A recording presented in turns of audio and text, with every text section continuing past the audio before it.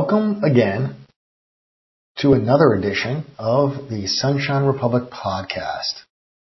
We'll continue today with our reading of the Guide to the Southernmost State, which was published in the late 1920s and versions in the early 1930s that detailed tours around Florida. Today we'll begin with the second excursion.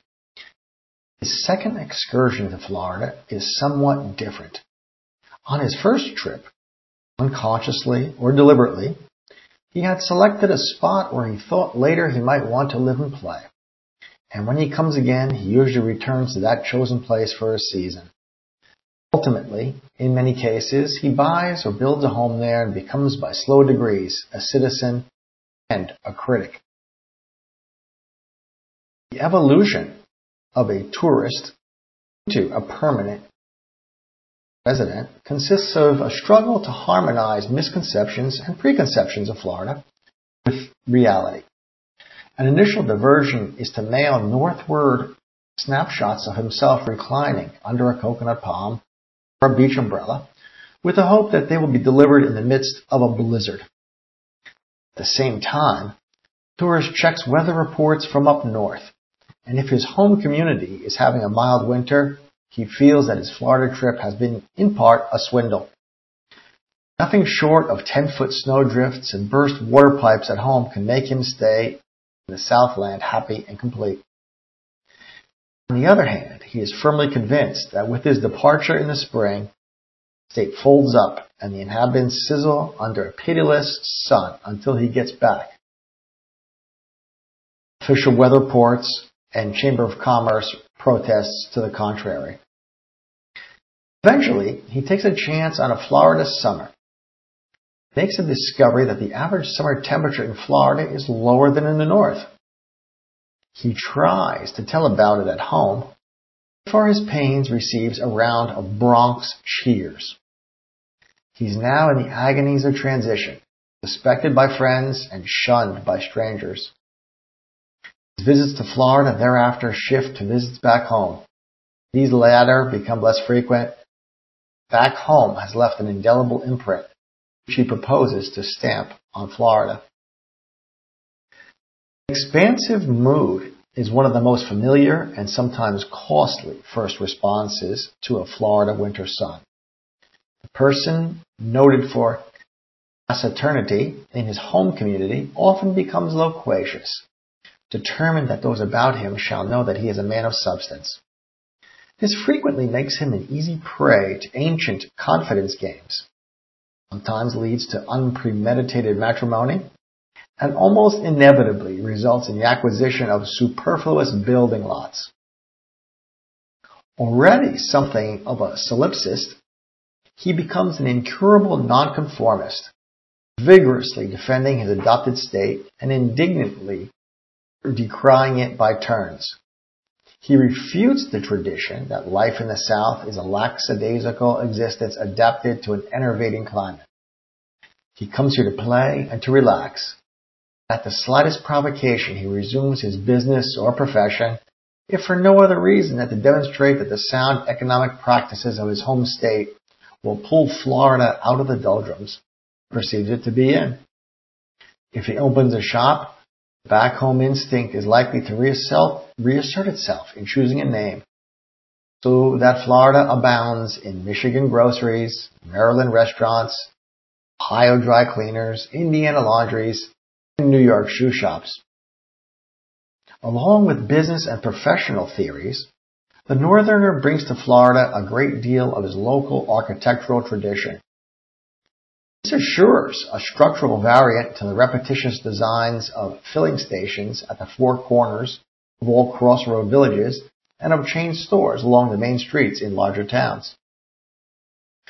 While Florida's tourist population is drawn to the state largely by the prospects of play and recreation in a beneficent climate, the distribution of its population is influenced to a great extent by personal inclination. The newcomer usually gravitates to the locality where his individual preferences can best be realized, and in doing so, he helps to identify these preferences with his adopted community.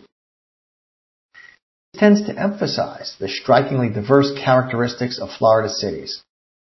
For example, there is the commercial metropolis of Jacksonville, with its converging railroads and northern bustle. Close by, antique St. Augustine, with its historical background and buildings and its horse-drawn sightseeing conveyances. St. Petersburg, with its club-like foregathering of elderly folk. Fire and police lines are sometimes needed to handle the throngs of Sunday morning worshippers. In Miami, where employees in public establishments are fingerprinted as a police precaution to safeguard the crowds that fill its hotels, racetracks, and nightclubs. Regardless of individual circumstances and preferences, one's desire seems to be common to all, the desire to improve Florida. But man's subduing efforts seldom extend much beyond the cities or penetrate very far from the highways. If those efforts were relaxed for a generation, much of Florida would become primeval territory again. Combating nature and in trying to reconcile divergent ideas, the citizen performs a public service. And if the climate, as advertised, adds 10 years to his life, the dispensation is utilized to the advantage of the state. Next up, our next section is the natural setting and conservation. Florida is bounded on the north by Georgia and Alabama, and on all other sides by the salt waters of the Atlantic Ocean, the Straits of Florida, and the Gulf of Mexico, except for about 50 miles on the west, where the Perdido River forms a boundary between Florida and lower Alabama. The state's tidal shoreline, including the 10,000 islands off the west coast, and all bays, estuaries, and other tidal reaches, extend 3,751 statute miles from the northern boundary on the Atlantic to the western boundary on the Gulf. Florida's area of 58,666 square miles, of which 3,805 are water surface, is more than large enough to contain the states of Maine, Vermont, New Hampshire, Connecticut, and Rhode Island. Jacksonville, northeast Florida, is in the same latitude as Cairo, Egypt, and Shanghai, China, and the entire peninsula lies hundreds of miles nearer than Rome to the equator. Viewed from the air, with its broken coastline and its innumerable lakes, canals, and rivers, Florida looks like a frayed and perforated green mat spread upon a blue sea. Inland, the map develops a ridge composed of round-shouldered limestone hills, taper off from the north into the prairie region above Lake Okeechobee. Below the lake appear the Everglades, a half-submerged waste of sawgrass studded with cypress hammocks and oasis-like palm islands. In profile, as seen from offshore, land of Florida becomes a soft pastel line separating sky and water. The Atlantic coast sweeps in an even curve to the end of the peninsula where it breaks into segments. From there, Florida Keys extend like coral stepping stones into southern waters. Gulf Coast, deeply marked with bays and bordered with rank growths of hardwood, makes a great arching swing southward, finally crumbles into the 10,000 islands, a labyrinth of uncharted waterways. Geographically, the state can be divided into 4 sections: the East Coast Strip, bordering the Atlantic from Fernandina to Key West, the Lake or Central Ridge District, West Coast area, of which Tampa is the hub, and the Panhandle of West Florida, which includes the rolling country along the north shore of the Gulf. The East Coast is protected from the open sea by a ribbon of sandbars and islands, on which have been built many leading tourist towns, notably Ormond, Daytona Beach, Palm Beach, and Miami Beach. Although the business districts are often on the mainland, Resort sections lie beyond saltwater lagoons on the barrier beaches. Inland from the coast, a wedge-shaped area of pine and palmetto flatwoods reaches from the Georgia border on the north to a point between the Everglades and the Atlantic on the southern tip of the peninsula. The Everglades, until 1842, an unexplored, mysterious region known only to the Seminole, who found sanctuary there from invading whites, forms a vast area, much of which is underwater through the year, and nearly all during the rainy summer season. Big Cypress Swamp, that portion of the Everglades nearest the west coast, has considerably less surface water than the eastern half of the region. Its northern section, known as the Ockaloochee Slough, has been used as pasture for open-range cattle since the war between the states. Tamiami Trail, running east and west, bisects the Everglades and skirts the southern part of the Big Cypress Swamp. Fringing the lower Gulf Coast are the 10,000 Islands, a group of mangrove-covered islets divided, often submerged, by the swift-running tidal channels. No railways or highways link these keys, and because of their inaccessibility, they have been the refuge of many picaresque characters since the late 1880s. North of the 10,000 Islands, the coast is blanketed with pine forests and hardwood hammocks. Several drowned river valleys and the absence of reefs, except along its upper reaches, indicate that this section is probably older than the east coast. The topography of much of northwest Florida has little to differentiate it from the red clay hills of Georgia and Alabama across the border. Along the Gulf Coast, great swamps cut deep into the land, and tourist resorts of this section are built on bayfronts or islands overlooking the Gulf. Lake or Gulf or Central Ridge section is rolling land pitted with lakes and springs. La Hoop Hill, 4 miles south of Dade City, with an elevation of 330 feet, is one of the highest measured points in the state. The estimated 30,000 lakes scattered throughout Florida range in depth from 2 to 27 feet, in size from ponds of a few acres extent to Lake Okeechobee, an area of 717 square miles, the second largest body of fresh water lying wholly within the United States. Free-running artesian wells are found chiefly along the coast and in central Florida. In the Lake District, the water supply is obtained mainly by pumping. North of Lake Okeechobee, the Kissimmee prairies are covered with grass and patches of palmetto. Interspersed with scattered hammocks, they represent the state's largest cattle ranges.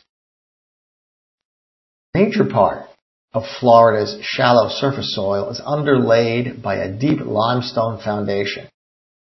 Sinks or potholes, varying in size from 1 to hundreds of acres, occur where the crust is broken. Huge Florida springs, lakes, and many of the surface streams also result from breaks in the limestone. Underground watercourses often cause the Earth's surface to cave in, exposing streams such as the one at Falmouth Spring, Santa Fe, and Alapaha rivers, and Bear Creek, which disappear only to reappear miles beyond. The disappearance of lakes is also a familiar occurrence. One explanation of this phenomenon is that logs, stumps of trees, other refuse clog the openings in the limestone bottoms of these lakes. In time, the debris rots and the water escapes into subterranean channels. Suction from the escaping water draws other floating refuse and sediment to plug the hole again and allows the lakes to refill. Lake Iamonia, north of Tallahassee, has gone through this process several times within the past century. Lake Neff, Hernando County, has disappeared and returned 3 times since 1917. Florida's 27 major springs range in flow from 14,000 to 800 million gallons per day. Silver Springs, southeast of Ocala, Rainbow Springs near Dunellen, and Itchatucknee Springs, south of Lake City, in the order named, are the largest. Wakulla Spring has the largest volume from a single fissure in the earth.